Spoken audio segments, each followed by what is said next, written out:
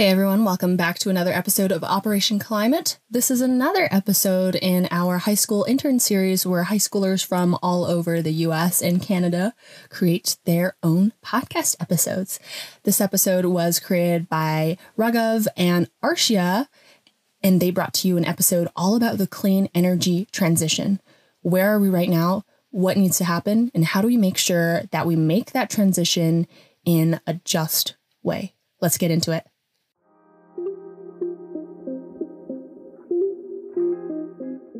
Welcome to Operation Climate, an environmental education nonprofit podcast created by young people for young people. We examine the nuances of environmental issues through conversations with students, experts, community organizers, and other community members. Hey guys, I'm Raghav Akula, and I'm from New Jersey.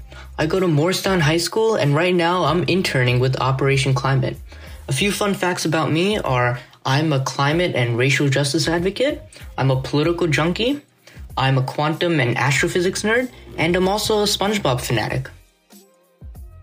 Hey y'all, I'm Arshia Warrion, and I'm from Oklahoma. I just graduated, but I will be going to Ohio next year, attending Case Western Reserve, and I'll be studying aerospace engineering. And a fun fact about me is that I really like fiction, specifically science fiction. Working so much with environmentalism, I can't help noticing all of the extreme climate-related phenomena occurring around the world. Record-breaking heat waves, wildfires, and mega droughts on the West Coast. Unprecedented flooding in Europe, China, and the East Coast of the US. Unfortunately, it looks like this is going to be the reality for our future, and we have to find a way to adapt. Arshia, you even know some people personally affected by these compounding crises, right? Yeah, I have a friend from New York City. Last month, it was so hot in New York that I think some places had their electricity cut. So they had no AC, and a friend of mine told me that his family couldn't even use the restroom. The toilet seats were too hot. And I have another friend from the state of Washington. His family grows crops and they raise livestock. And they had to sell early this year. And it's because of the widespread drought that's plaguing the states. Yeah, it's just horrible.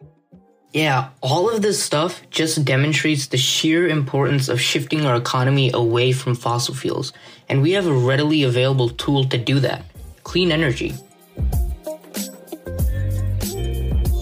In this episode, we'll cover why we need a clean energy transition, why we're not seeing it at the scale that we need, what role the government plays, and how we can ensure that this transition is socially just, for which we have a special appearance from a Fridays for Future representative.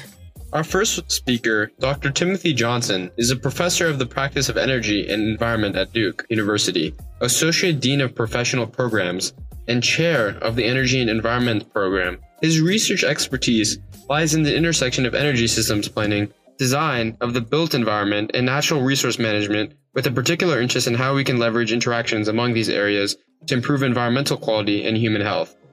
We also have input from a representative for Fridays for Future, Ali Rougeau, who founded Fridays for Future Toronto and works on the just transition in Canada. Now, let's delve into our interview.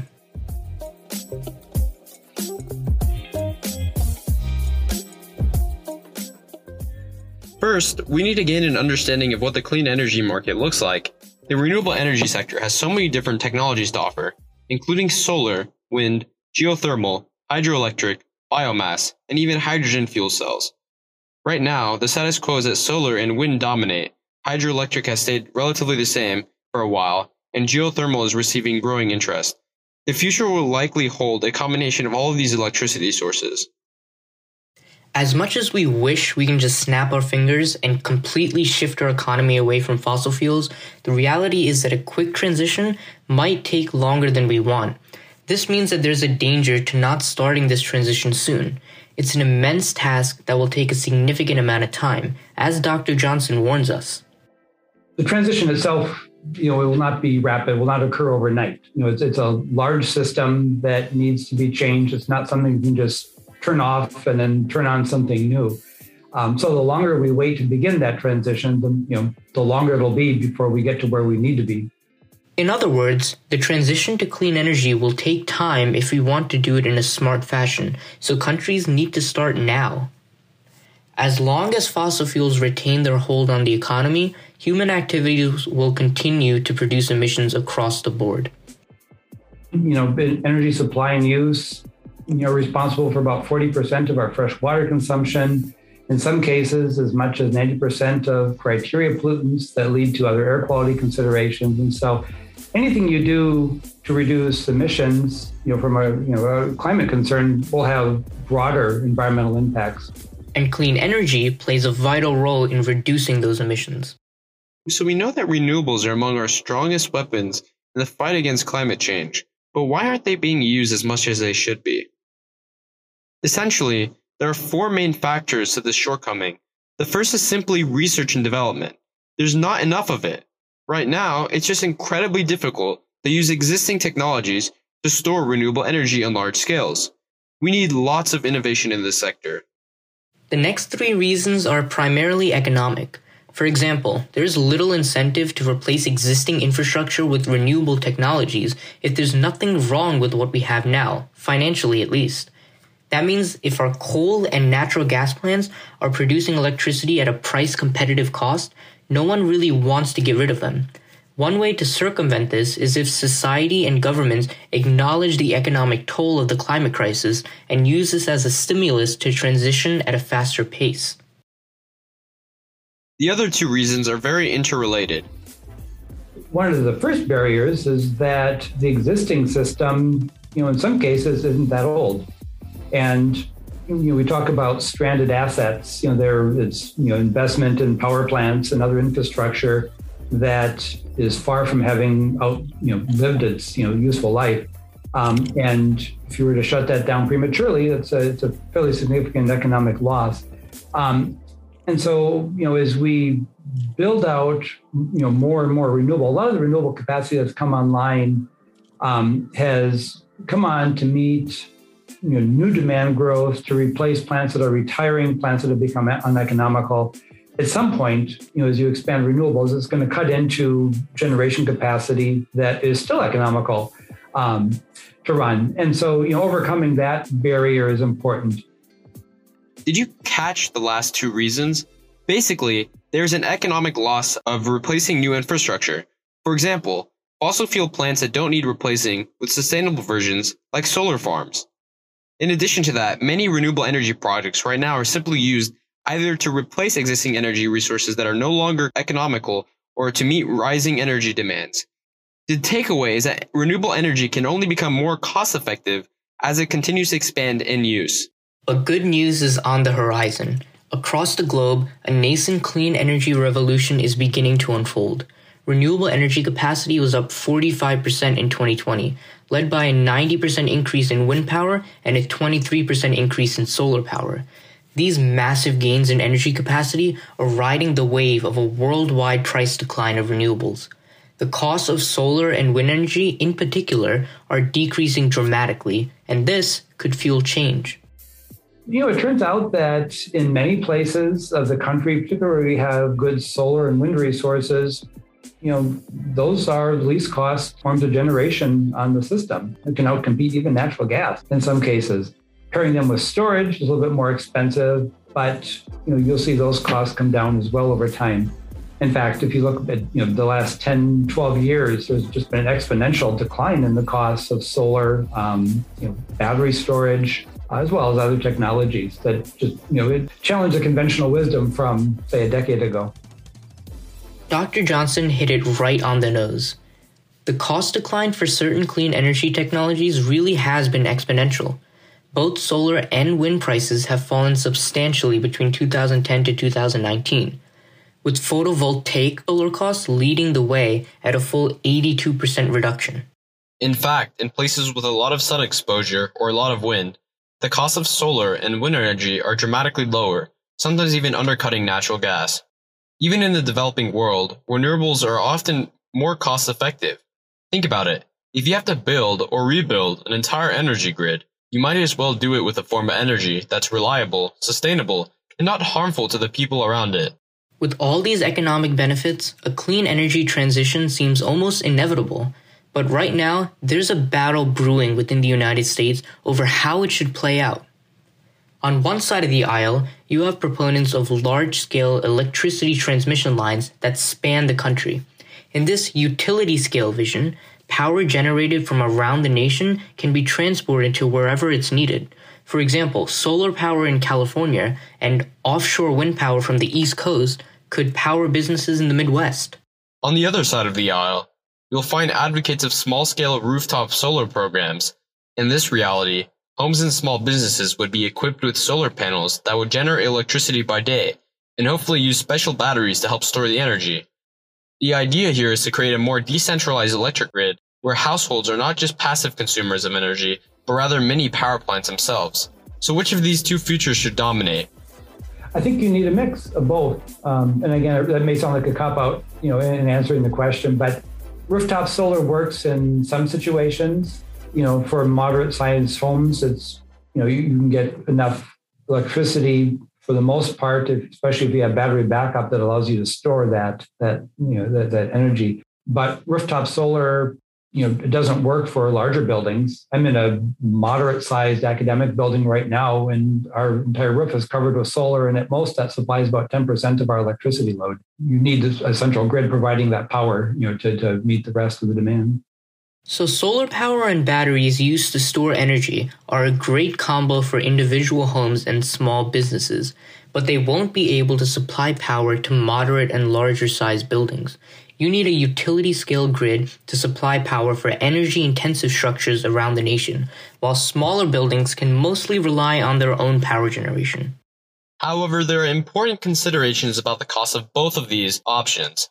A utility-scale transition featuring transmission lines spanning the country, especially one that is very rapid, will raise prices for pretty much everyone. Even rooftop solar and decentralized energy sources can be more expensive for people if there are no government subsidies or policy programs set in place to lower costs. Government subsidies and policy programs. That brings about a good point. The government as an institution has a vital role to play in this transition. Right now, a lot of renewable technology development is occurring due to state or local laws, but Dr. Johnson advised us that the federal government needs a part in this play as well. Federal clean energy standard, would certainly help. Support for transmission, sounds like kind of a boring topic, but really that is probably the biggest bottleneck to, increasing renewable capacity in the U.S. And that's where you need coordination across states as well to make that happen. And the federal government can play a role there. It looks like it won't suffice to rely solely on local laws to stimulate sustainable growth. The federal government has a huge part to play in coordinating the effort, and especially in overseeing the interstate transmission of electricity. Our takeaway? All levels of government are needed in order to incentivize clean energy development. So what exactly can Congress do right now to address emissions and help renewables in the process? If we had a strong climate policy, whatever form that would take, whether it's a renewable, kind of a clean energy standard, a renewable portfolio standard at the national level, some sort of carbon price or carbon tax, I think you'd incentivize more, low emission, zero emission resources come on the grid. Right now, at least at the national level, there really isn't a way of valuing, the absence of emissions. Right now, the status quo is that there are very few hefty financial incentives, like a carbon tax, pollute less on a national scale. If there are federal initiatives to resolutely favor renewable over fossil fuels, it would definitely help to push the clean energy transition along.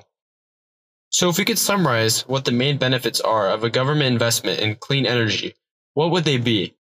I think there are a number of ways to look at that. There's always energy security. The less dependent you are on forms of energy that are subject to, global disruptions and global economic disruptions, the more secure you're going to be. You see that in particular with petroleum.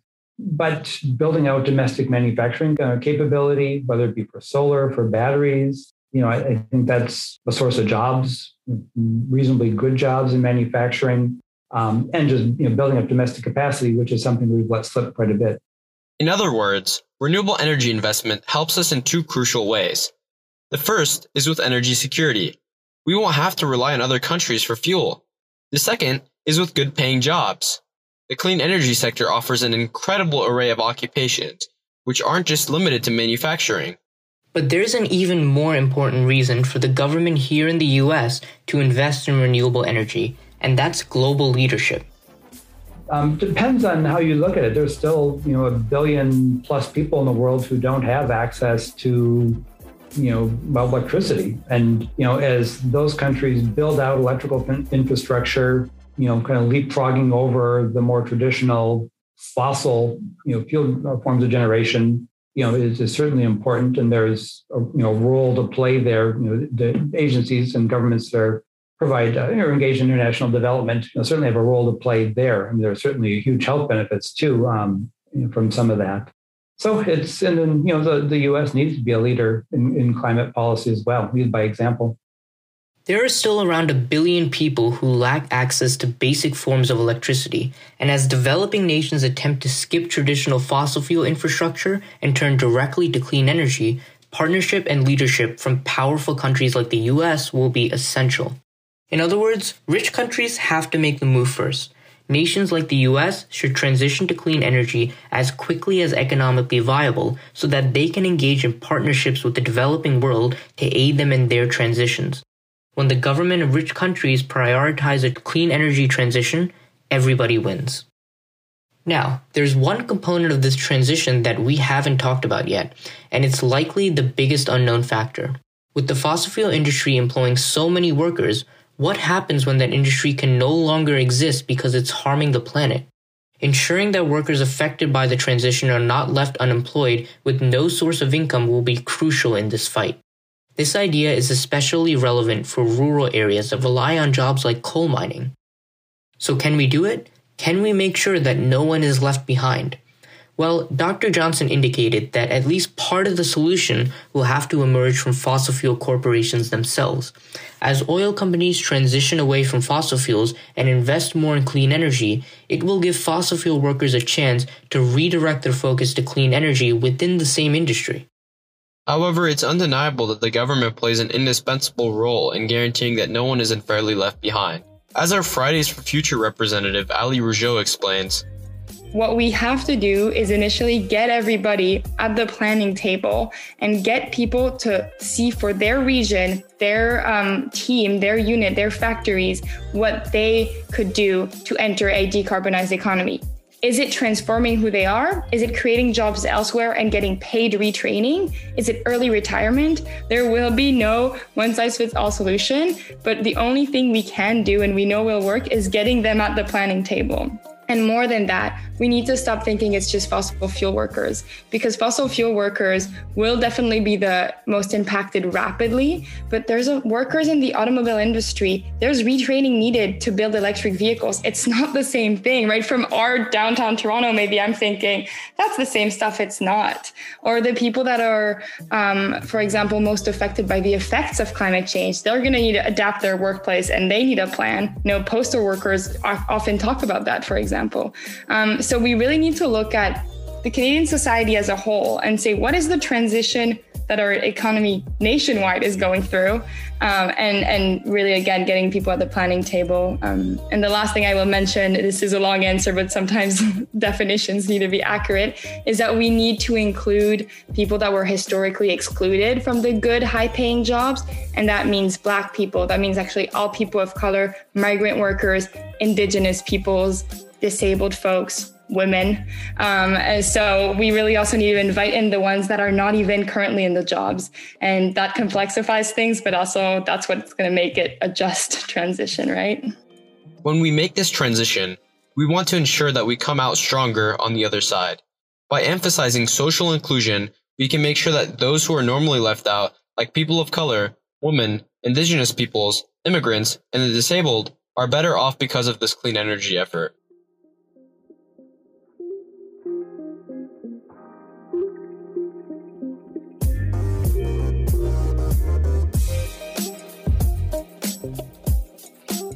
Renewable energy poses challenges that certainly will be difficult to face, but we're living in an exciting time. The mass transition to clean energy is starting right now and continuing as we speak. There are so many opportunities available to you to get involved in clean energy development, as Dr. Johnson explains. energy is not just an engineering or the domain of economists or even lawyers. I mean, it's a much broader field than that. It's a very exciting one to be in.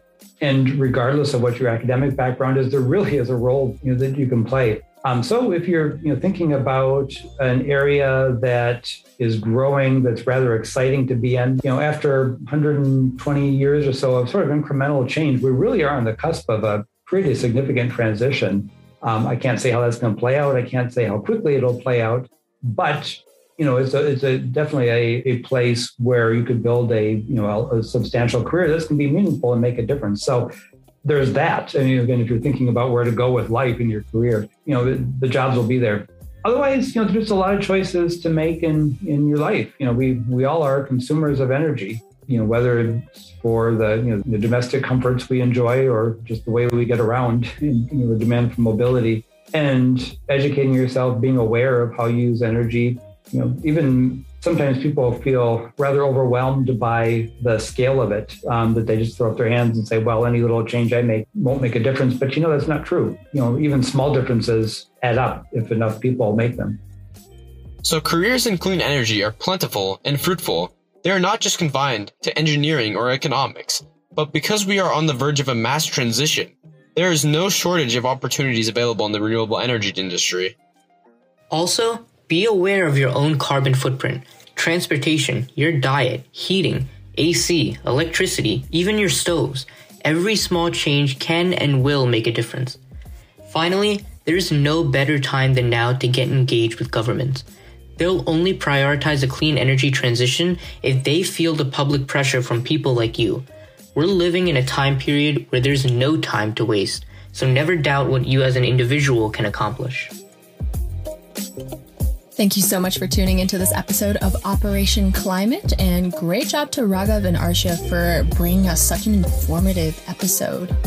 To stay updated about future episodes and other activities that Operation Climate is engaged in, subscribe and follow us on our social media. We are at Operation Climate on Instagram, at OpClimate on Twitter, and at Operation Climate on TikTok.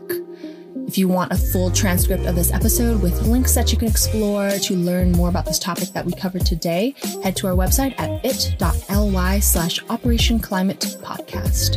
And we want to hear from you. So please leave us a rating and review on Apple Podcasts. That would be amazing. And we hope you join us next time. See ya.